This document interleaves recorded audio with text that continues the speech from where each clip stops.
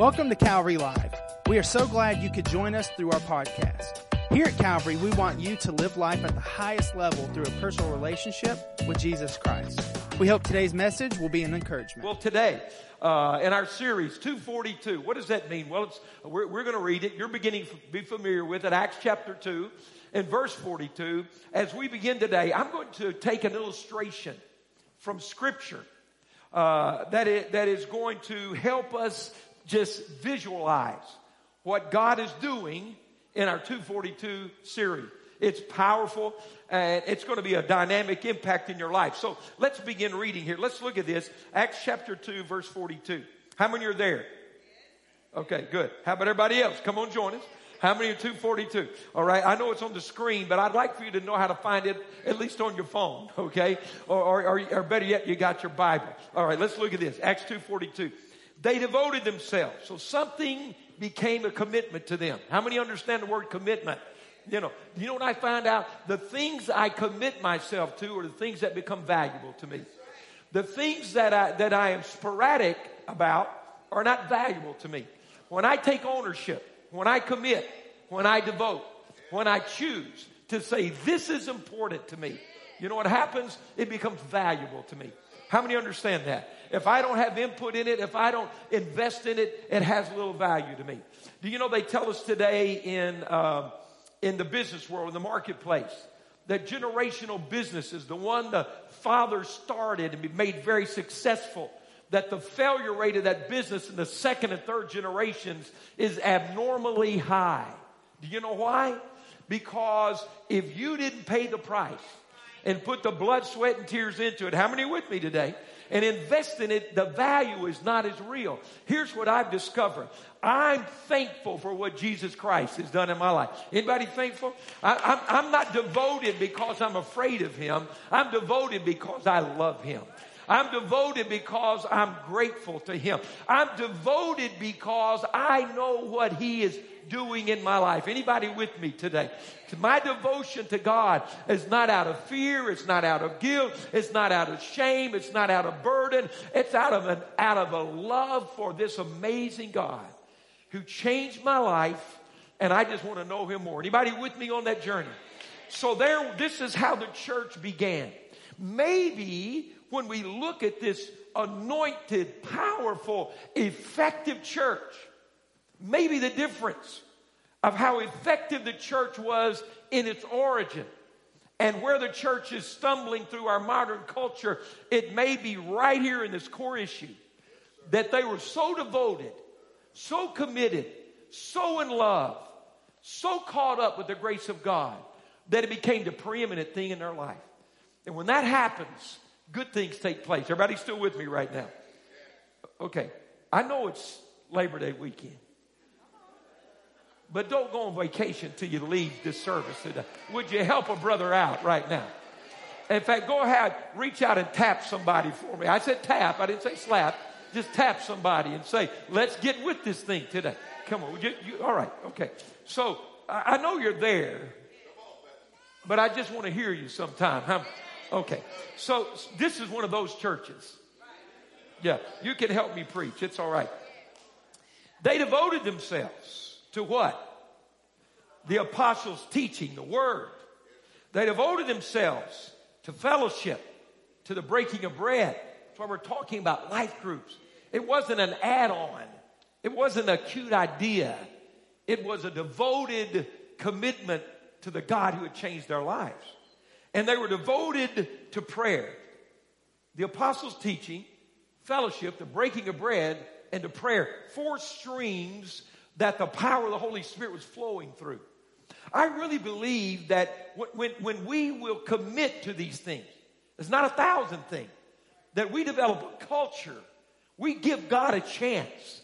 We devote ourselves to, we're going to be a word culture at Calvary. We're going to be committed to the Word of God. Can I be very transparent and raw with you for a minute? Are you big enough to take it? Are we mature enough to take what I'm about to say? People ask me frequently lately, with all the social justice issues we're grappling with in the nation, Pastor, how does Calvary do it as a racially diverse church? I get asked that a lot. People want to know. because this kind of diversity is not common. Okay, everybody still with me? You got quiet all of a sudden. That sucked the air out of the room, didn't we? Somebody needs to talk about it. So how do you do it? What do you do? This is what I tell them. I said, at Calvary, we have a word culture. And we're committed to the word above everything else. We start with the word. So our agenda is not politics. Our agenda is not tradition. Our agenda is not religion. Our agenda is the word. We gather around the word. We have a word culture, so we have a commonality. See, at Calvary, we are not white Christians and black Christians. We are Christians that may be black, Christians that may be white, Christians that may be brown, Christians that may be red, Christians that may be yellow, and in America today, Christians that may be a combination of all the above. Are you with me? But I'm a Christian first. I'm not a white Christian. I'm a Christian. I've been reading that Bible a long time, and I never read a category for white Christians. I never read a category for black Christians. Now, if you want to, I mean, that's all I got. So our culture, how do we do it? We don't do it. We honor the Word of God. And as we put God and His Word first, guess what? We just love each other, walk together, have a commonality, a place that we can work. Everybody with me on this thing? That's my answer. That's who we are. It's what we do. It's how we got here. So here's the thing. We have a word culture. We are saying, God, we believe that in the church in America, we have become such an isolated and a somewhat reclusive and reluctant culture that we have to reestablish fellowship and breaking of bread, eating together. Do you know why? Because that was a stream that the Holy Spirit worked through as the church was so effective. And then, of course, a culture of prayer. Now, because of those devoted commitments, what happened? Let's keep reading. Verse 43. Everyone was filled with awe, and many wonders and miraculous signs were done by the apostles. My friends, God has not changed. Those signs, wonders, and miracles are as available today as they have ever been. We must just give God the opportunity to do those things. We are devoted to the Word of God. Do you know what I've discovered over the years pastoring and preaching? That I will get what I preach. If I teach it, people hear it. If the Word is taught and people hear it, faith comes by hearing and hearing the Word of God. Why aren't there more miracles in the American church? Because there's so little teaching about miracles in the American church. We get what we teach. We have faith for what we hear. And if we devote ourselves to a culture of the Word and prayer, and we love one another with fellowship and breaking the bread, we create an opportunity for the Holy Spirit to walk in and let God be God and every man a liar. Come on, anybody with me today? Let's quit reinventing the church and let's reestablish the church. I'm trying to read, but it's hard not to. Okay, let's keep going. So what happens? All the believers were together. Do you see that supernatural unity that just happened? It's not forced. It's a result of.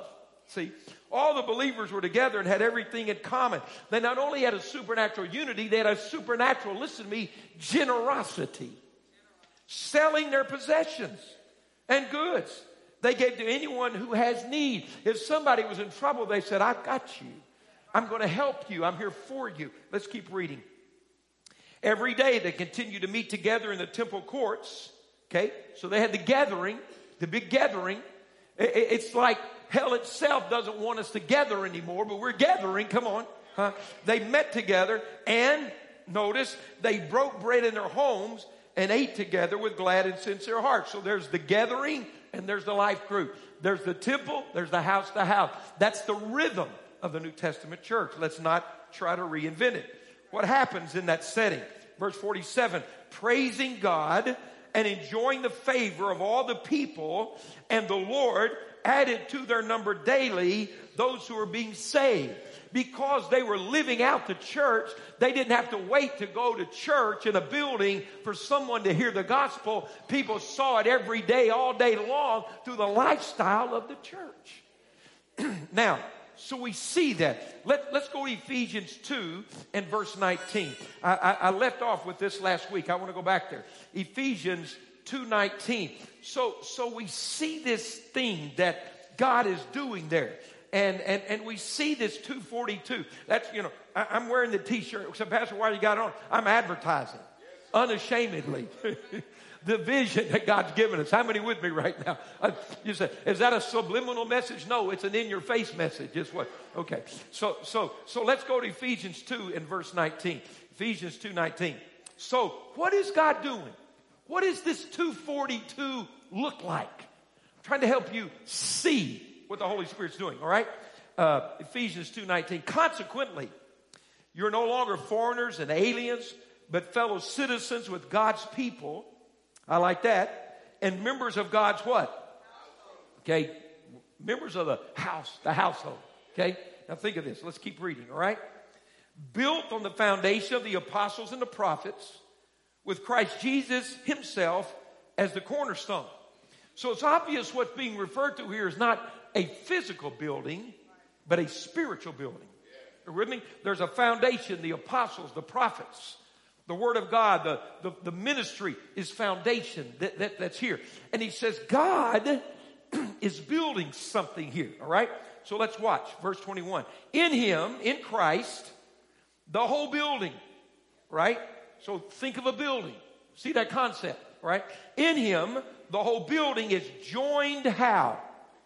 Together. You don't have a building until you put the blocks together. Are you with me? We don't have a gathering until we get together. Right? We don't have an assembly unless we assemble. Okay. So in him, the whole building is joined together and rises to become a holy temple in the Lord. Watch what happens when we allow God to connect us. When we're gathered, when we're assembled. Not just in the big gathering, but in the small ones as well. What happens? And in him, you too are being built together to become a dwelling in which God lives by his Spirit. When we allow God to take our individual lives and put us together, he actually builds a house, a spiritual house, in which he dwells by his Spirit. Come on, is that good? He literally takes our individual lives, places us together in his wisdom and sovereign plan. And as we allow him to do that, he said, I'm going to step in the midst of those guys. I'm going to be big in that place. I'm going to be God in that place. So we see the value of this. It's so important, church family, to recognize how God values our connections. Our connection with him is validated by our connection with one another. Now listen to me. I've told you from the beginning, I'm not going to force people to do what they don't want to do. I a long time ago gave up guilting people into serving God. It wore me out trying to be the Holy Spirit as a young pastor. How many understand what I'm saying?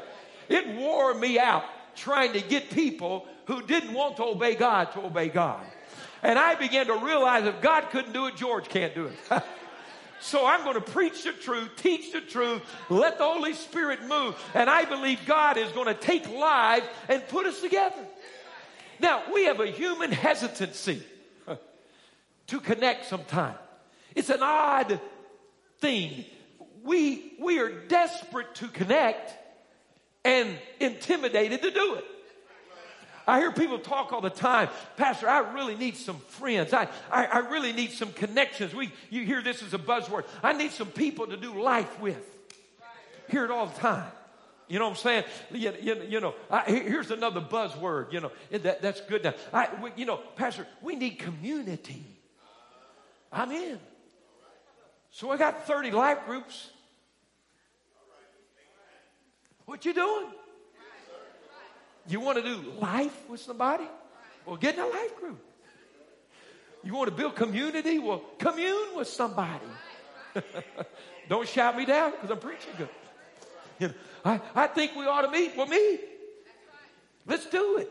We're out there. See, we have this sense that we know that's good, but we just kind of have that hesitancy. Step in the water. How many understand what I'm talking about? Come on, it's okay. So I'm going to let the Holy Spirit get us there. But I want to encourage you to step out of your comfort zone. Come on, somebody say amen.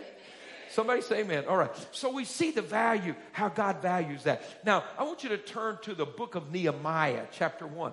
I've got to stay on track. How in the world did he get to be that time already? Don't tempt me here. Let's go to Nehemiah, chapter 1.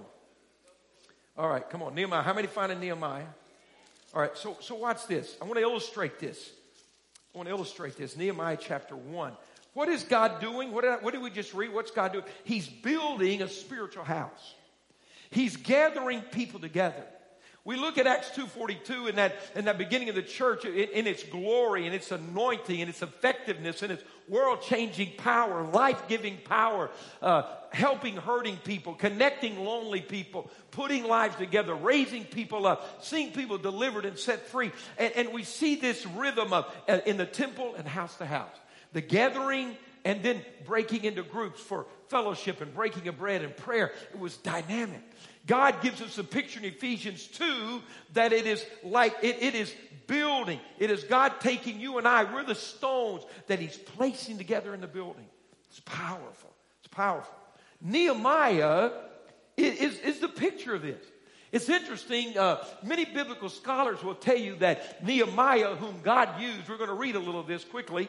Nehemiah is really a picture of the Holy Spirit at work. He's a type of the Holy Spirit working. In fact, his name is Yahweh Comforts, the Comforter.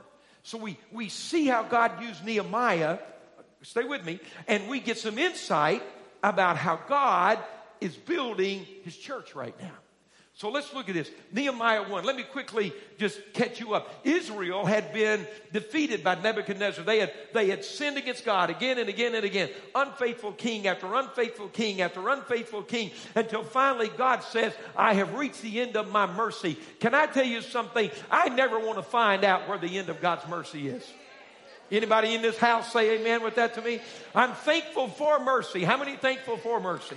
I never want to find out what the end of it is. They discovered the end of his mercy. He, in other words, if he continued to do what he was doing, he would be condoning their rebellion. So he said, I got to stop. Can't keep my hand on you anymore. For the first time after they'd gone into the promised land, they're defeated. They're destroyed. Jerusalem is torn to rubble. The temple is down. The offerings are stolen. And the people are exiled into Babylon. After about 70 years, a new king, Cyrus, comes to the throne.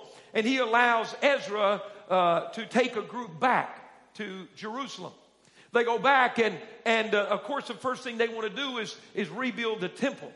And they begin to rebuild the temple so they can worship God and begin to restore the nation. But the surrounding peoples began to oppose them and accuse them and discourage them. And the people just stopped and walked off and left the temple unassembled.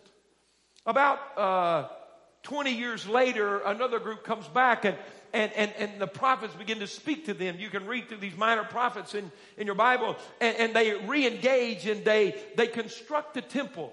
But then they go back to being concerned with their own life. And they go back and they don't finish the job of building this city. Okay, here's the picture of allowing God to put them back together again. Restore the devastation. Bring it back in order so we can dwell in the midst of. So God raises up this man named Nehemiah. Nehemiah is a Jew, a Hebrew, who has been exiled into this foreign country. He had been unusually, supernaturally promoted to the cupbearer of the king. The man the king trusted with his life. The man who sampled the king's wine and food before he would have it to make sure that he wouldn't be poisoned. He stood at his right hand. Nehemiah was positioned there. And so word comes to him. Let's go to Nehemiah 1, verse 3. Someone comes back and tells him about Jerusalem. They said to me, those who survived the exile are back in the province are in great trouble in what? What did he say? The conditions, they are in trouble in what? Disgrace. Why? The wall of Jerusalem is broken down and its gates have been burned with fire. They said, Nehemiah, the city's devastated. The walls are down. The gates are burned. It's an embarrassment. It's a disgrace. What was once a testimony has become disassembled. What was once a picture of the presence of God has now become a symbol of disconnection. The stones aren't gathered, they're scattered. The stones aren't a testimony, they're an indictment. Are you with me? And he says in verse 4, when I heard these things, I sat down and I wept. For some days I mourned and fasted and prayed before the God of heaven. And so then we read in the rest of chapter 1, he prays, he fasts, and he walks into the presence of the king for the first time, and his face is sad, and it's obvious he's unhappy. Now you understand that was not allowed in the presence of the king. But Nehemiah said, God's hand is on me. I must do something. And the king says, what's wrong, Nehemiah? He said, I've heard a report about the city of my God. It's in disgrace. It's broken down. It's unconnected. It's scattered. It's not gathered. It's a disgrace. And the king says, well, what do you want to do? He says, I want to go rebuild it. The hand of God is on me. I want to go rebuild it. I want to go reconnect it. I want to go regather it. I can't live knowing it's like that. And the king says, you can go.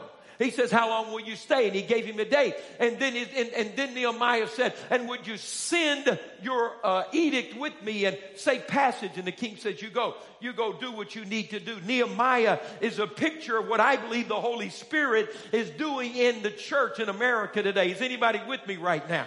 And I believe the Holy Spirit is saying we have been in a pandemic and we're dealing with other waves of pandemic, but the Holy Spirit says, I'm at work right now.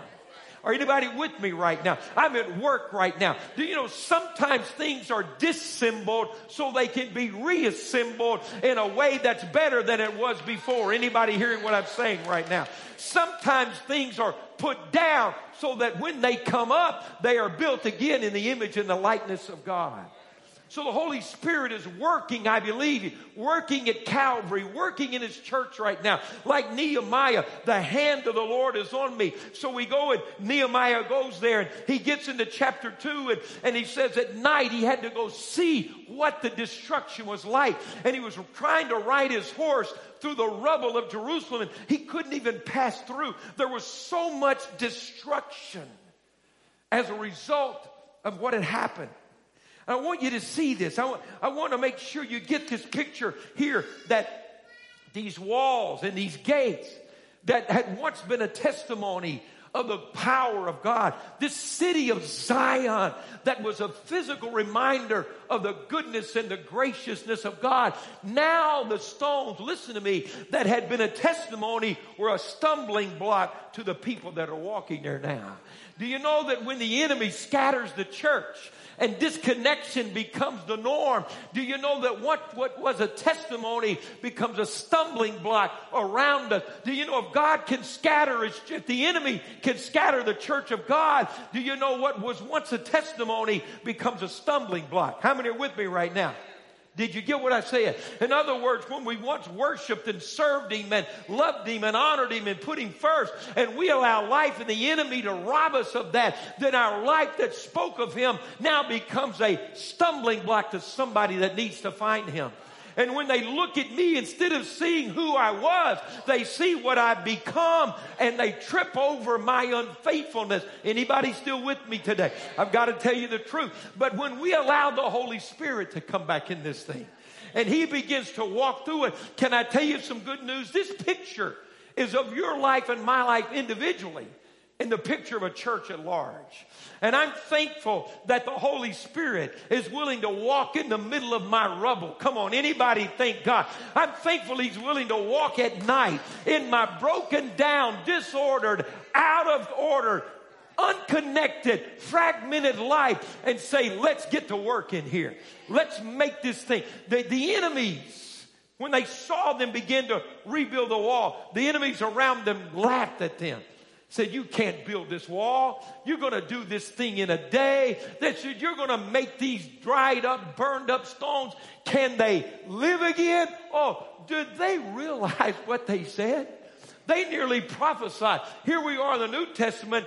called living stones. And there the enemies of God are laughing, saying, can a stone live? I'm here to tell you, when God lays his hand on a broken down, cracked up stone, burned by life, the stones can live.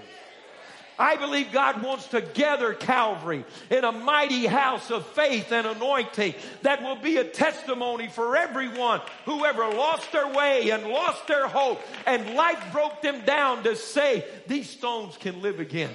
This thing can happen again. Are you with me? He was just consumed with a passion to rebuild the walls and the gates.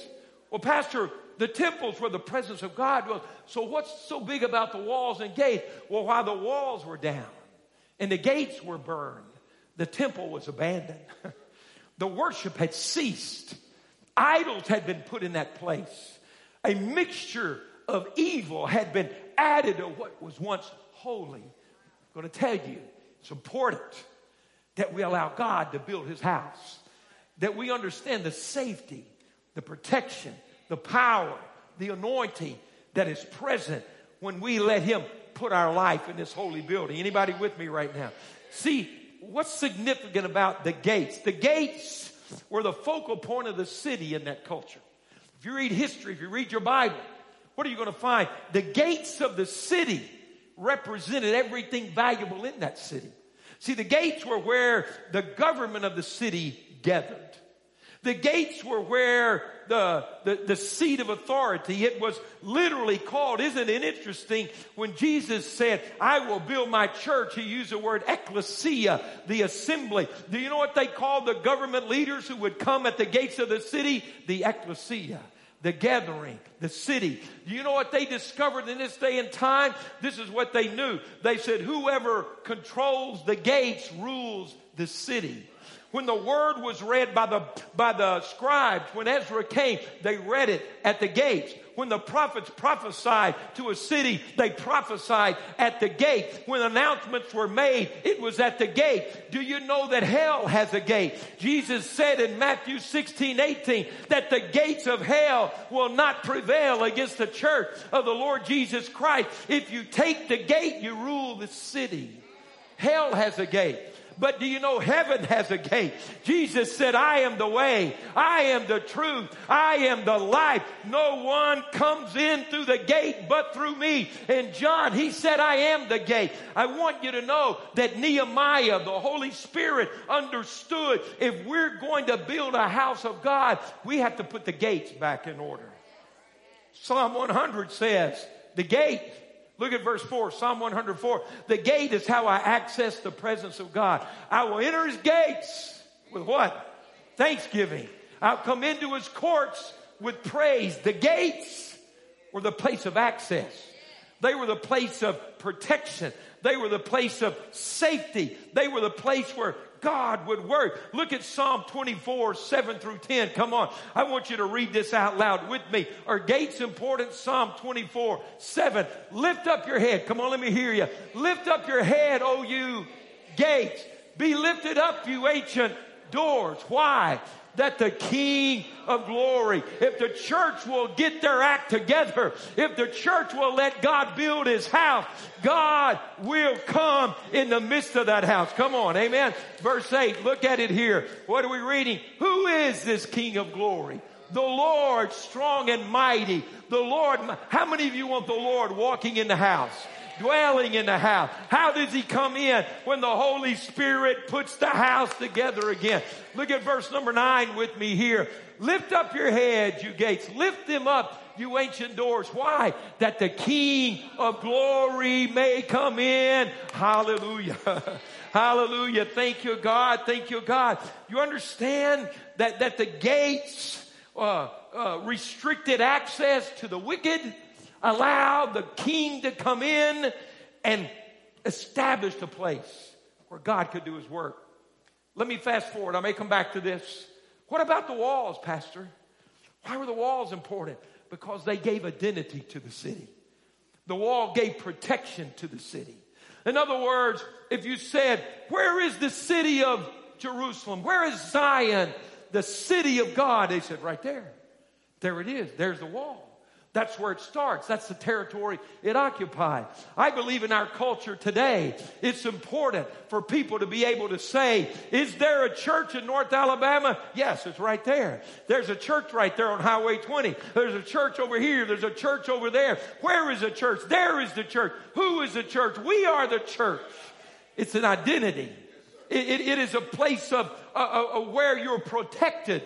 And you can grow in your faith, and you're safe in how you live, and you connect to what God is doing. You see, here's the important thing as we live in this world today. Church, let me ask you individually, do you have any gates and walls on your life? Do you have anything filtering the access into your life? Is just anything running in and running out?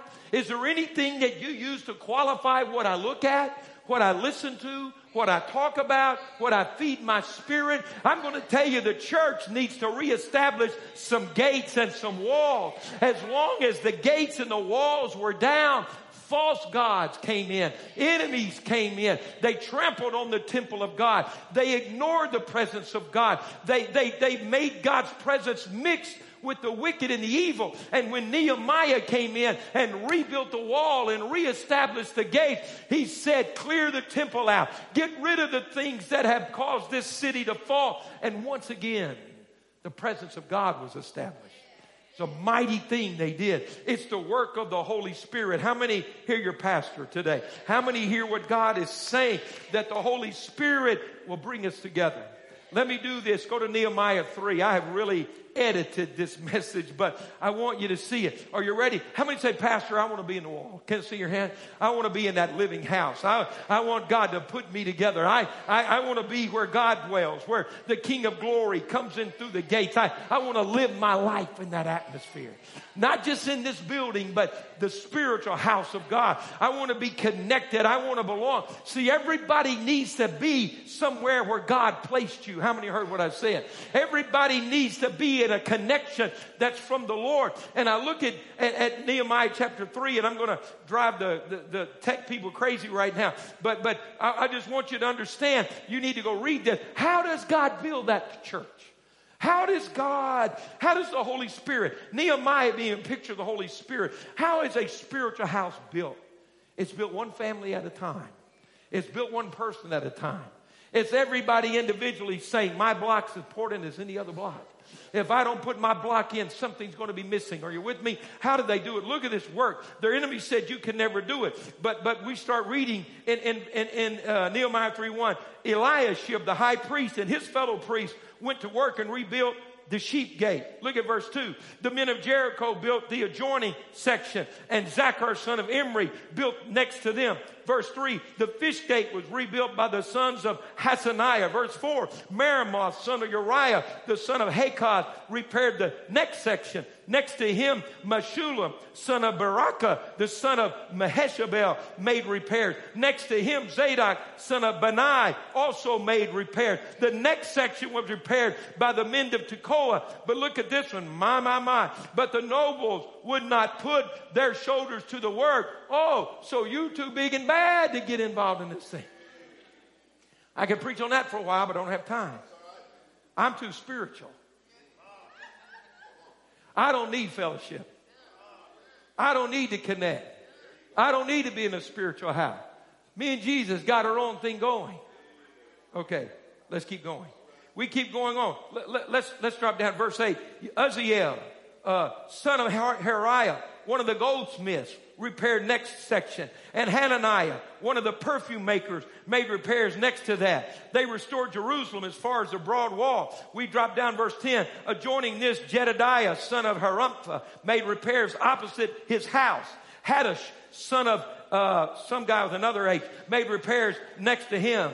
Malchijah, son of Hiram, and Hashub, son of Fahath Moab, repaired another section. And the tower of the ovens, it goes on and on. Next section, with the help of his daughters. Nobody said, that's not on my job description. Nobody said, I'm a goldsmith, not a wall builder. Nobody said, I'm a woman, not a man. Nobody said, I'm a priest, not a builder. Nobody said, I can't do it. Everybody said, I'm going to build my section. I'm going to take care of my house. I'm going to be faithful to what God says. As for me and my house, we're going to serve the Lord. There's not not going to be a gap in my spiritual house because I didn't want to get up and go to church. There's not going to be a missing place because I'm too big, too bad, too spiritual, too weak, too old, too young, too girl, too man. I'm going to jump in this thing and God's going to use me and we're going to build a house of God.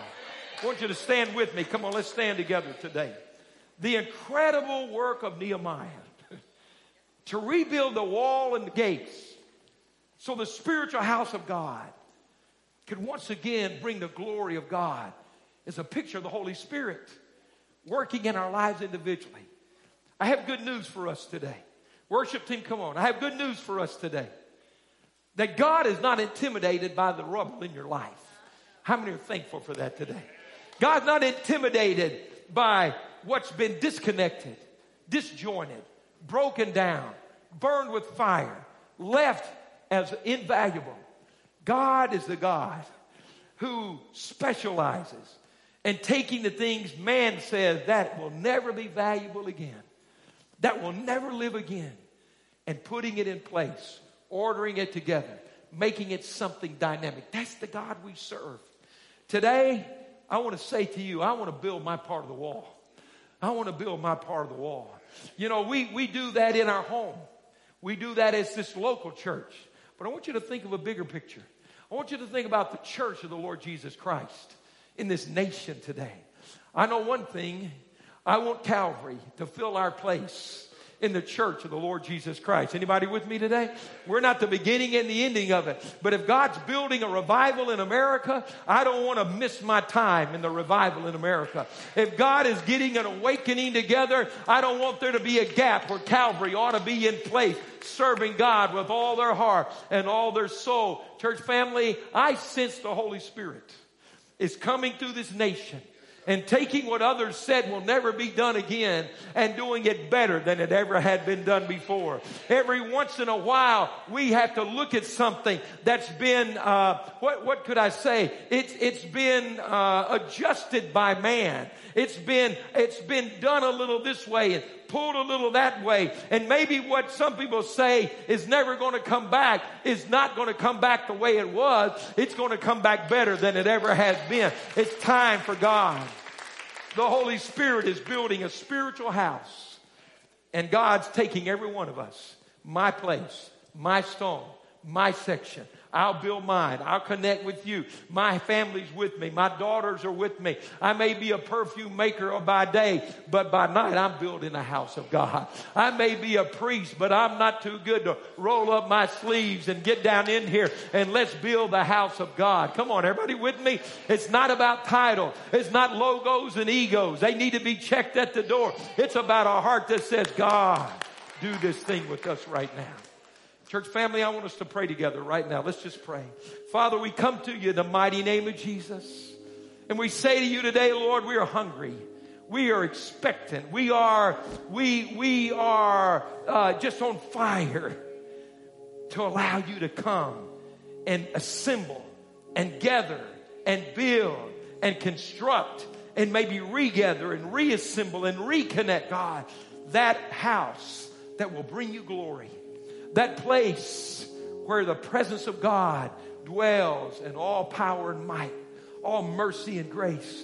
Lord, we are here today and we are gathered and we say, yes, God. We say, yes, God. We are gathered on site. We are gathered online. We are gathered together. We're committed. We're devoted to your word, to prayer, to fellowship, to breaking of bread. We're committed to the plan of God. We're devoted to the things of God. We're thankful that you're working in our midst, Lord, today. God, I just call men and women out today. In the name of Jesus, I call them out of those broken places. Call them out of those dry places, burnt up places, God. I call them into the grace and the goodness and to the life and the hope of Jesus Christ. I call them back into a place of fellowship in the name of Jesus. Lord, I pray that hope rises up, courage rises up, faith rises up, that we see we are living at an amazing moment in time where God is building and establishing and connecting a place where he dwells by his Spirit. We thank you, God. We thank you for it, God. We praise you for it, God. Hallelujah. Church family, right now, sense the important thing for us to do is just say, God, I volunteer. Make me a stone. I volunteer. Put me in the house, God. I want to live in the dwelling place of the Lord. If that's you, would you just put your hands up? That's a sign of surrender. It's a sign of volunteer. Just put them up. Nobody's looking at you. You may do a half mass, full mass. I don't know. Doesn't matter. Just say, God, here I am. God, here I am.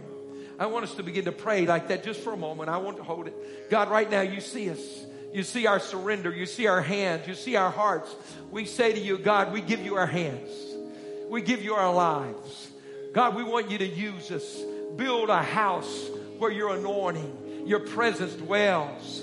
Build a place where the gates are open and the King of glory walks in all of his mighty power. Welcome, Lord. Welcome, Holy Spirit, in my life individually, into my home, into our church, into this nation. Welcome, Jesus. Welcome, mighty God. We are here. We are connecting. We're saying, God, we want you. We need you. We believe for you today. We trust you today. If you want to, you can put your hands down. I want to pray with one more group. You're here today. Say, Pastor, I need to connect to God. I need to connect to the Lord. I'm past due. I'm over. I've got to have something happen in my life today. Pastor, something has to take place. Here and now. No more days. No more Lone Rangers. No more disconnection. Pastor, I've got to take a step to God. I want you to do it right now. Wherever you are on your spiritual journey, you've been drifting and it's time to come back. You've been drifting. It's time to turn and go to God. Would you pray that prayer with me right now? Come on, church. Father, for everyone here that's drifted, for everyone that's been isolated and disconnected, for everyone that's been moved off their journey, we say come home in the name of Jesus. We say come back in the name of Jesus. We say God is here in the name of Jesus. He's ready and willing in the name of Jesus. We say don't wait another minute. Don't take another step away. Take a step to him today in the name of Jesus. In the name of Jesus. Thank you for listening to today's podcast. You can connect with us live each Wednesday and Sunday through our social media pages. If today's message has blessed you, please rate and review us so that more people can hear this message of Christ. Find out more about Calvary on our website at calvaryassembly.org.